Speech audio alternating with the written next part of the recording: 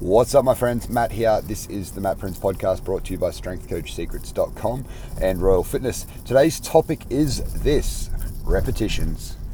All right, so there's a few things going on at the moment, which I'm super excited about. I've been hustling away in the gym, trying to do a lot of work on my bench press. I've been trying to do a lot of volume around the 140 mark, which for me at the moment is around 90% of my one rep max of 157 and a half. So although, 140 maybe not much to you or a lot to you, if you put it at 90%, it should feel very similar. And I've been doing a heap of work there. So last week I did a 5 rep max at that weight. After a bunch of snatches, we did 100 snatches in 4 minutes, and then hit that pretty much straight away. And then on the weekend I did 6 sets of 4 at the 140. And then yesterday I did 5 at 140, then I went up to do 1 at 150, and then we did a heap of incline work afterwards, building up all the weak areas, which for me is off my chest, so the incline helps that. Right, now the reason I'm sharing all this with you guys is it's a lot of practice. Like in the last week, it's been within a week I've done 34 reps plus at 140. Like I'd done 35 reps over 140 kilos between 140 and that one at 150, right? So there's a lot of volume going on there. And I don't train like this all the time. I'm not a psychopath. I can't recover all the time from this sort of training. However, it's taking this type of work to progress. So I'll come back around to that in a sec. But the other thing that I'm super excited about, I'm a huge fan of a series of books called Orphan X by a guy called Greg Hurwitz, right? And Orphan X, I don't know if I've spoken about it on the podcast, but I've been reading it for the past few years. It's up to book 5 now in the series, but there was Orphan X, The Nowhere Man, Hellbent, and then there was Out of the Dark, and then there's his new book, Into the Fire. And I actually was thinking about it the other week, and I wanted it really, really badly, so I got it on pre-order. I didn't actually know it was coming out. I said to Chantal, I was like, hey, I fucking just wish I hadn't read all the Orphan X's so I could reread them again, have it all as a fresh thing in my mind. And then I just typed in Orphan X, it actually popped up in my emails where Audible said, hey, look, Into the Fire's coming out, new Orphan X book. I was like, whoa, that's insane. And then I went onto it, ordered the pre-order. I want to read it hard copy before I get it on Audible. I just feel like doing that with these sorts of books. It's a good chill out time. And anyway, so I ordered it on pre-order. Last Thursday was when the pre-order was released. So it's probably 2 weeks ago I ordered it, but last Thursday it was released. So I'm actually waiting for it to get shipped. But I was in Melton yesterday and I went to the bookstore and they had it there. So I bought the copy there and got to start reading it yesterday. And it's talking about Orphan X. In the first few chapters he's talking about the orphan. And basically this is a highly trained assassin, sort of underground killer, really. Like he's been trained sort of like a Bourne Identity type thing, where no one knows about him. He's off the grid. He has like a crazy lifestyle where no one knows about him. He lives in like this penthouse that's like bulletproof glass and all this sort of stuff. Anyway, I really love it. I really reckon it's just a fucking cool story, and really get a lot of good kicks out of reading the Orphan X work. Anyway, in his training, it's all about repetitions. Like he's constantly doing the same thing. He meditates every day. He drinks, the purest vodka every day. Like he has heavy bags in his lounge room. He has kettlebells and stuff in his lounge room. He does, all these sorts of different martial arts training and has all his weapons training from all back in the day. And a lot of it's perfect practice. And the thing, when they're telling the story in the earlier books, the thing that just keeps popping up is like, you want to really become a master of the things that you want to be good at. Like he's obviously trained to be a killer, and an assassin in some way, and just a badass in general. Like he's trained to do that. We are training to be better and stronger, fitter, better martial artists, better strength athletes, whatever it is. Like, and that's the body side of things. We've got all the other areas of our life as well. We're trying to become better in our business world. We're trying to become, better husbands, better wives, better partners, whatever it is you are. Like, we're trying to become better at all these things, better parents. We're trying to improve, our mindset. We're trying to work at like becoming stronger in our minds, whether that's through stoic concepts where you're trying to become more stoic and you're having less emotions and reactions to certain things, or you're just trying to stay more positive. It all comes back to the repetitions of how we do it. Now, for me, doing the bench reps really transfers over to life. Like I know if I do a lot of heavy work around my capacity, it's going to improve me. There's no way to not improve from doing that, right? It just can't happen. Like I'm so confident now with 140, where it used to be a little bit of there's 3 plates on there, now it's a bit scary. It's not like that anymore. It's like, it's just the new normal. And that's really, really what I wanted to do, right? For the Orphan, right? Orphan X, he's constantly in a trained state. Like he's always ready. He is the master of being a badass, right? It's because he's done it so many times. It's natural for him. For us, like as we start to go, all right, cool, let's get better. We need to first work out what perfect practice looks like. Okay, and perfect practice is relative for everybody. Like perfect practice is different, in a year's time from what it is now for you. Like perfect practice for you right now might be a technique thing in your body, or it might be like you might be at your 90%, you might be able to handle that sort of thing. But like the idea is like, do it well, do it often, and you'll progress. Right? If you start to go, all right, cool, let's have a look at how this is going to work in the money world.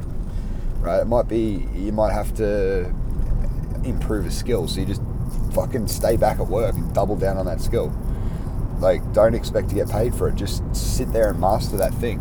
I can guarantee it will pay back dividends in the future. A lot of people, I see this in the gym a lot, I see this in the world a lot, like between friends and past jobs and stuff that I've had when I was younger. A lot of people aren't willing to sacrifice their time for free in a transaction where they're learning something, right? Like it used to happen a lot in one of the previous gyms I worked at. Like our boss, Matty Tom, the owner of the place, he was a fucking genius. Well, and to me, he changed the way I see the fitness industry. Really, really helps me. And I really, really fucking appreciate it. And I'll talk about him a fair bit on here. And, I think he probably doesn't realise how much of an impact he had on me as a young guy. Like I was a young kid, essentially wanting to learn, and he taught me stuff.